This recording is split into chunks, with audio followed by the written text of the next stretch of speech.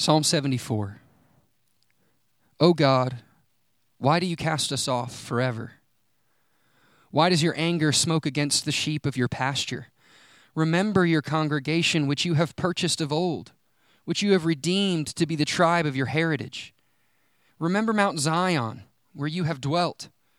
Direct your steps to the perpetual ruins. The enemy has destroyed everything in the sanctuary. Your foes have roared in the midst of your meeting place. They set up their own signs for signs. They were like those who swing axes in a forest of trees, and all its carved wood they broke down with hatchets and hammers. They set your sanctuary on fire. They profaned the dwelling place of your name, bringing it down to the ground. They said to themselves, "We will utterly subdue them." They burned all the meeting places of God in the land. We do not see our signs. There is no longer any prophet, and there is none among us who knows how long. How long, O God, is the foe to scoff? Is the enemy to revile your name forever? Why do you hold back your hand, your right hand? Take it from the fold of your garment and destroy them. Yet, God, my King, is from of old, working salvation in the midst of the earth. You divide the sea by your might. You broke the heads of the sea monsters on the waters. You crushed the heads of the Leviathan. You gave him as food for the creatures of the wilderness. You split open springs and brooks. You dried up ever-flowing streams. Yours is the day. Yours also is the night. You have established the heavenly lights and the sun. You have fixed all the boundaries of the earth. And you have made summer and winter. Remember this, O Lord, how the enemy scoffs and a foolish people reviles your name. Do not deliver the soul of your dove to the wild beasts. Do not forget the life of your poor forever. Have regard for the covenant, for the dark places of the land are full of the habitations of violence. Let not the downtrodden turn back in shame. Let the poor and needy praise your name. Arise, O God, defend your cause. Remember how the foolish scoff at you all the day. Do not forget the clamor of your foes, the uproar of those who rise against you, which goes up continually. This is the word of the Lord. Thanks be to God. Well, good morning, Westside. It is good to be with you, and thank you again for allowing us to come into your home. And I've said this every week, we are thankful for technology. We are thankful to be able to do this. But there's also a part of us that recognizes that this just really isn't quite enough. And we are looking forward to and longing for the day in which we can assemble back together publicly and worship our Lord and Savior Jesus Christ. You will be hearing information about some future plans, and in light of all of this coming up in the days and weeks ahead. But we are in our series as we're looking through the Psalms, particularly Book 3 in the Psalms. And you can go to our website and click on the Gathering tab, and you can also see past sermons in light of the series. But what we're learning in all of this is to be honest with God. That the book of Psalms is extremely applicable and appropriate for this season of life. That this history of this book spans 1,000 years of the people of God going through all types of emotional events. And so just like we are experiencing now, where there's so many questions, there's so much going on, how do we handle this? What worldview should we have? The book of Psalms is literally a cup of cool water for our soul right now. And this psalm, Psalm 74, maybe to help us set up this psalm, there's a word that I've seen all over the news and maybe in some news articles like this. It's a word that is quickly followed after COVID-19 or coronavirus. It's the word crisis. And the Oxford English Dictionary defines crisis as a time of great danger, difficulty, or confusion when problems must be solved or important decisions must be made. And so amidst this pandemic, it's very applicable to say that there is a crisis that's taking place. And it's something that really we haven't asked for ourselves, right? It's something that's been thrust upon us. And quickly what follows a crisis is change, whether you like it or not. Crisis, I read in an article this week, crisis is the cradle for change. And it compels that whether you like that or not. And listen, it can be for better or for worse. Well, we actually know what the backdrop of Psalm 74 is, and it is a crisis. It is a catastrophe, if you will, to use that extreme of a word. Listen to the backdrop of Psalm 74 in 2 Chronicles 36. Therefore he brought up against them, the people of God, the king of the Chaldeans, who killed their young men with the sword in the house of their sanctuary, and had no compassion on any young man or virgin, old man or aged. He gave them all into his hand. And all the vessels of the house of God, great and small, and their treasures of the house of the Lord, and the treasures of the king and of his princes, all these he brought to Babylon. And they burned the house of God and broke down the wall of Jerusalem, burned all its places with fire, and destroyed all of the precious vessels. I mean, there's no way that we can even understand the magnitude of this event. That we understand that the backdrop of Psalm 74 is the destruction and the captivity of the people of God as they go into Babylon. Imagine if you heard that not only your church had burned to the ground by enemies, but your hometown had been rampaged by enemies, that women and children had been murdered, and your house had been burned to the ground, and you are now being led captive. That only begins to help us understand the type of crisis that Asaph is writing in Psalm 74. And on top of that, the Jewish people, the temple is the place where literally heaven and earth met. That's where they went, and God's presence said that He would dwell. So everything that they know, everything that they have confidence in has been taken away amidst this crisis. And in a little bit of a way, we feel the same way. For we thought that our confidence was maybe in the economy or in a political understanding, or right now amidst this crisis that's also taking place in different degrees in our lives. We ask ourselves, where do we get this confidence from? How do we march forward in this? Well, I think Asaph tells us this in Psalm 74, and there's 3 quick principles that I'm going to walk with you through. The first one is this: lament the pain. The second one is this, is to look at God's power. And then the third one is to lean on God's promises. So the first one that we see in verses 1 through 11 in this is how to figure out how we can have confidence amidst a massive crisis is to lament the pain. Lament the pain. Look at how many times Asaph in verses 1 through 11 uses the word why. The very first 3 words of this psalm are, "Oh God, why? Why?" And then he goes on to say, "Why does your anger smoke against?" Verse 7, "They set fire to the sanctuary, God." Verse 10, "How long, O Lord? How long will this take place?"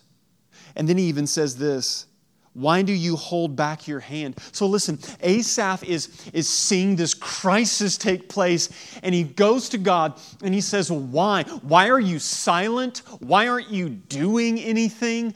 God, why?" And one of the things that we see very quickly, right out of the gate of this psalm, from the very first 3 words, is that a sign of relational health is is going to God and asking these questions.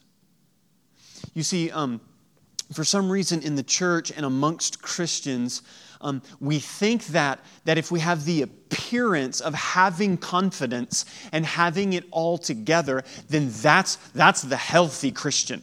That's the strong Christian there. But actually what we see, being honest with God, is a sign of relational health. Being honest is healthy. Hiding is unhealthy. Think about what our first parents, Adam and Eve, did. When they sinned, they heard God coming and they hid themselves in the garden. You see, we've been struggling, to be honest, ever since that moment. But what we see here is you're not a weak Christian, and your faith is not weak if you are honest with God. But we've learned a particular word, and it's lamenting.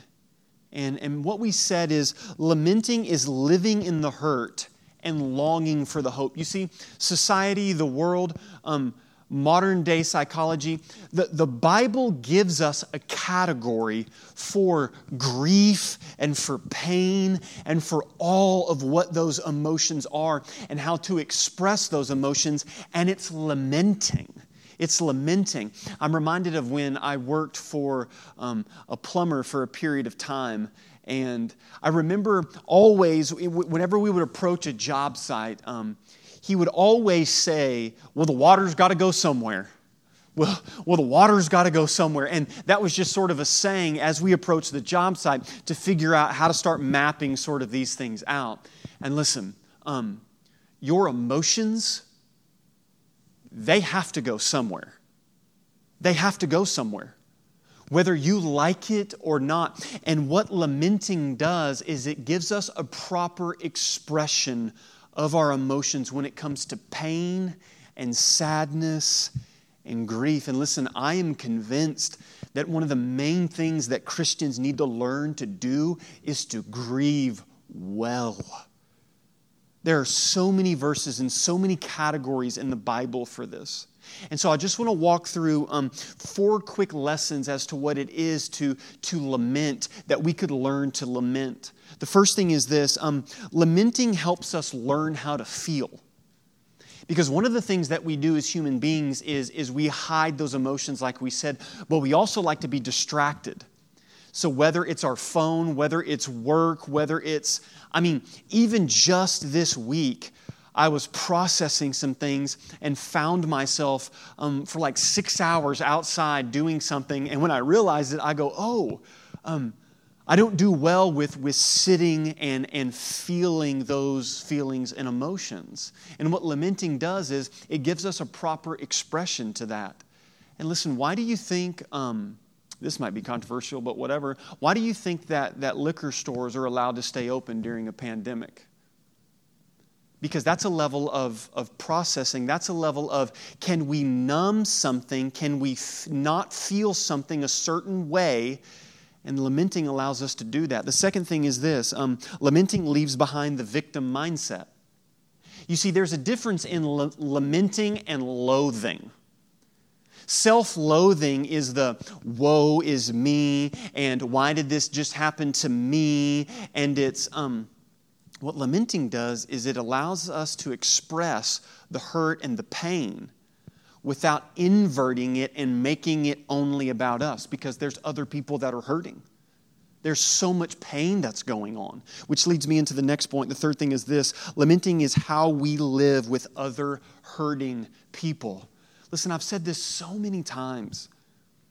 Listen, you don't have to have a hallmark response to things. And that's also a sign of emotional unhealth when we say sentences like, right in the midst of hurt and pain. Well, God needed another angel. God wants us to feel and what it is to process these things. And then the last thing is this, lamenting leads us to God. Lamenting leads us to God. That's the key thing, is the very first 3 words, is that when Asaph experiences the crisis, that he goes to God. Lamenting leads us to God. Listen to me. Complaining and griping leads us away from God. Away from God. And so lamenting is living in the hurt, but longing for the hope. It's expressing those emotions properly. And just right now, could I very quickly just speak to the men? And maybe dad, you're in the living room with your wife and with your kids. I need to speak directly to you. We as men do not know how to express our emotions properly. And so primarily when grief and pain come in, we express other emotions. And most of the time for a man, anger is the most acceptable emotion that society says that a man can feel, when actually your anger is like an iceberg. And underneath that water, underneath that is pain and sadness, and we don't know what to do with it. So that's why most of the time you'll see in domestic abuse assaults that it is men abusing women. It is men experiencing and numbing those emotions and pain because we don't know what to do with them. And listen to me, we need to go to God. You say, Jason, well, what's the evidence for that as to this is how a man responds? Jesus. Because it's all about Jesus. Because Jesus, when he stood at the tomb of Lazarus, wept at death. Because Jesus, as Isaiah says, was a man of sorrows, acquainted with grief. And listen to me, men, some of your children have never seen you cry when there's pain and sadness. We need to learn to lead our families, and one of the ways that we can do that is to lead out in lamenting and expressing sadness and pain biblically. So the first thing that we do is we lament the pain in a crisis. That even amidst this pandemic, there's been things that have been taken away from us. And that there is sadness about that. But the second thing is crucial. Is that when we lament the pain, lamenting leads us to God. Which then what we do is we look at God's power. We look at God's power. Listen to these words. Yet God, my King, is from of old, working salvation in the midst of the earth. You divided the sea by your might. You broke the heads of the sea monsters, right? This is why I believe in the Loch Ness Monster, okay? This is some epic stuff here. You crushed the heads of the Leviathan. You gave him as food for the creatures of the wilderness. You split open springs and brooks. And then he goes on to say that God even created the seasons and the times. You see, Asaph doesn't just live in this without any other perspective. Lamenting is living in the hurt, but it's longing for the hope. We're looking somewhere. We're looking somewhere. So what we're doing is that we are looking at God's power while we are living in hurt. And so a really important thing to look at is this. Asaph does something very crucial here. Asaph filters his crisis through God's character. Now, here's a great mistake that a lot of us do. A lot of us filter God's character through the crisis. And so the first thing we look at is the crisis, and then we say, well, this wouldn't happen if God was blank. That's backwards. What Asaph does is Asaph says, God is this. God, this is the character and magnitude of God. And in light of that, the lens that I'll now look at my crisis is through the lens of God's character.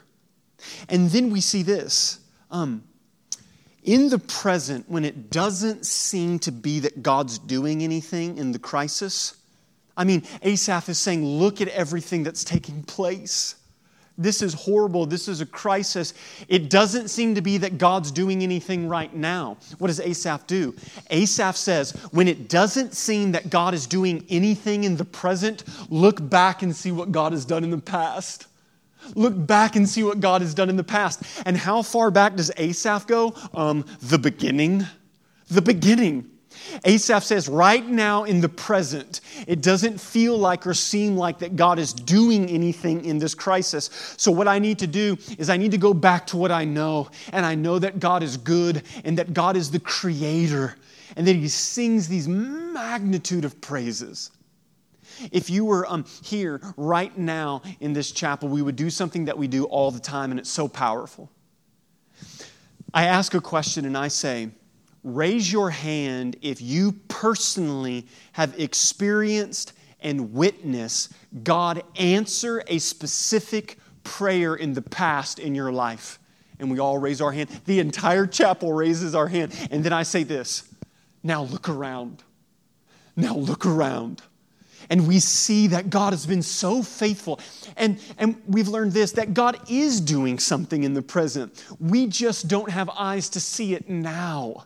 That we just don't have eyes to see it now. But what's Asaph really saying when he talks about the Leviathan, this ancient sea monster, and the ocean, and the sea, and the seasons, and God's fixed boundaries? What's the common, see, in the Psalms, we see a thing called parallelism, where there's a thought, the main thesis, and then there's multiple lines of poetry and analogy to express that thought. What's the common denominator with the sea and these creatures and seasons and all of that? It's that they're uncontrollable. It's that they're uncontrollable. I mean, have you ever gone outside when it's raining and yelled, stop? How'd that go for you? And what we see Asaph says is, God controls the chaos. That God controls the chaos. That God controls literally the uncontrollable. So in the midst of a crisis, what we are reminded of, listen, all this pandemic and what the coronavirus has done is just exposed what was already there. And what's already there is this, that you are in control of very little in your life. Very little. But we live every day with the illusion that we are in control. And what Asaph says is, I feel this pain. I'm lamenting this pain. But I am looking at God's power. I'm looking at God's power. But then there's another transition. And it's beautiful. We see this, that we lean on God's promises. That we lean on God's promises. Look at how many times Asaph says, remember. In verses 18 through 23. Remember this, O God. And then verse 22, arise, defend your cause. Remember, verse 23, do not forget. Do not forget what? Verse 20, here it is. This is, I've been waiting the whole sermon just to get right here. Verse 20. Have regard for the covenant. The covenant. What covenant? Oh man, this is it. Going all the way back to the covenant with Abraham, who was Abram, whom God said, I will make a great nation from you. It is the covenant of Abraham, Isaac, and Jacob, and then the covenant that God made with King David as well. It is the covenant that's this. It's not a contract. Here's what we said a covenant is. A covenant is God pledging himself to his people based upon his own character. That's a covenant. That's a covenant. It's God saying, I am your God, and you are my people. And this is based upon my performance, not on yours. You see, because what a contract is a contract is based upon performance. So if you buy a house or if you get employed somewhere and it says that we will pay you this much if you accomplish X, Y, and Z, and if you do not accomplish X, Y, and Z, then you will not get paid. That's not how God works with us. God comes to us and says that you are my people. And you know how one-sided this thing is? This is good news that Christianity is based upon the covenant that God has made with his people. And what does Asaph do here? Asaph reminds God of the covenant. You know what this is like? Maybe you've experienced this. Sometimes in a very stressful moment, kids, let's describe it this way. Kids are like little assassins. It's okay to say that, right? Let's just be honest in church, okay? Like just little mind assassins. And what they like to do is in the most stressful moment, I mean, you're buckling a car seat, you're bringing in groceries, it's all, there's a knock on the door, it's the UPS man, the dog. It's right in that moment a child asks you for something or to do something. I mean, right in the midst of the whole, it's going down, the UPS, the car, it's right. And then what they go is, hey, Dad, can I have blank? Hey, Dad, can I eat an entire tub of ice cream? Hey, Dad, can we go to Six Flags? Just something off the wall, man, right? And what do you say as a parent? Don't leave me hanging here, okay? Yeah, sure, we'll talk about it. I don't know, maybe. Okay, maybe I'm not as sanctified as you as a parent, all right? And then when it comes to bedtime that night and they're struggling to go to sleep, what do they say? Dad, remember what you said today. Remember what you said. What are they doing? They're holding you as a parent to your word that you said. Now, I've learned that lesson not to make rash answers and decisions in a moment, or should I say, I'm still trying to learn. Just this week, Roman said, I said possibly, and Roman goes, possibly means yes, right? Okay, I'm still learning how to do this, okay? But God is like the perfect Father. God is the perfect Father who loves it when His kids hold Him to His word. And Asaph says, you promised that you would be our God and that we would be your people and that no matter what happens, even in the midst of crisis, that you would never forsake us and that you would never leave us. Now, there's something here in closing that is very familiar to us, or it should be. We have the word covenant, and we have the temple amidst a crisis. The temple is where heaven and earth met. It's where God met with His people. The covenant was the promise that God pledged. You see, what we believe as Christians is that Psalm 74 is fulfilled in Christ. Because Jesus is where God meets with His people. And actually that Jesus said in John chapter 2, verses 18 through 20, the Jews then responded to Him, what sign can you show us to prove that you have an authority to do all of this? And Jesus answered them, destroy this temple, and I will raise it again in 3 days. And they replied, it's taken 46 years to build this temple, and you're going to raise it in 3 days? Verse 21, but the temple that He had spoken of was His body.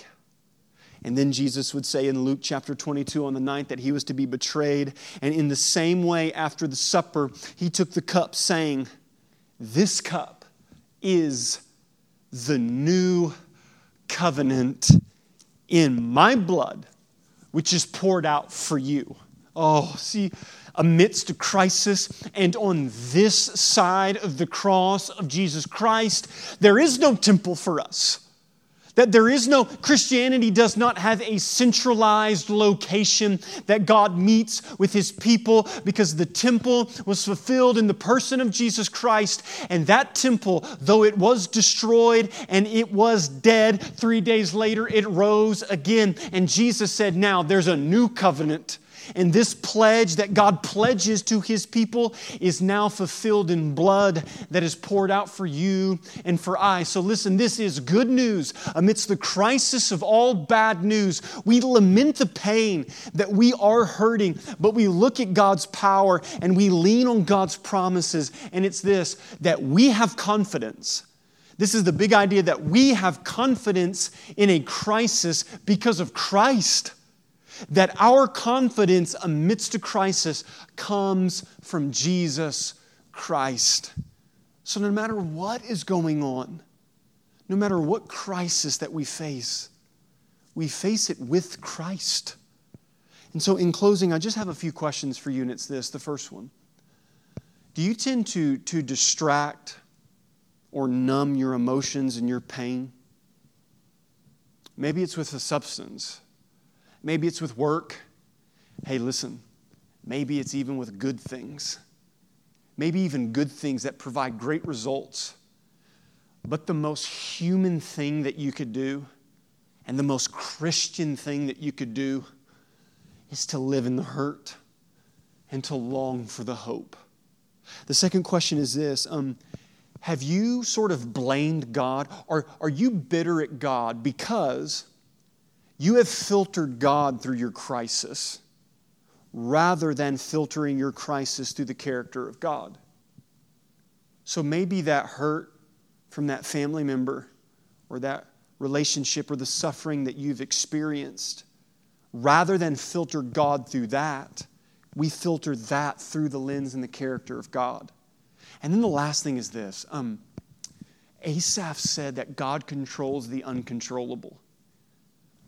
Are you trying to control everything? Is that where the stress and anxiety is coming from? And what this crisis has done and what this pandemic has done is it's almost blown the lid off everything. And the fear and the anxiety and the guilt. If you're a man now, you're like, I can't provide for my family in the way in which I thought that I could provide. Or maybe you're a single parent and you're a mom going, I can't do this now. Or now the relationships are now. And the anxiety that we feel is because we had a tight grip on things. And what we see is our confidence doesn't come from controlling that. Our confidence comes from Christ. So Psalm 74 teaches us that we can have confidence even in the midst of a crisis. And it's because of Christ. Let us pray together. Heavenly Father, we come before you today, and God, we're so thankful for your word. We're so thankful that we can come to your word and see in Psalm 74, the psalmist go, the very first three words, oh God, why? And maybe for some of us today, that's just very simply our prayer. Oh God, why? Jesus, save us from ourselves. Save us from the distractions that we create in our life. And let us learn to lament and to feel pain, Jesus, even as you felt it. Oh God, may we look to you in your power and your strength. And God, we plead as your people the promise in the new covenant and the blood of Jesus Christ, that all of your promises, that we answer them back to you, God. God, never leave us or forsake us. God, call us and remain faithful. God, make all of these things work out for good because you said so and because you are a good Father. Holy Spirit, have your way with us. We love you. And we pray this all in Christ's name. Amen.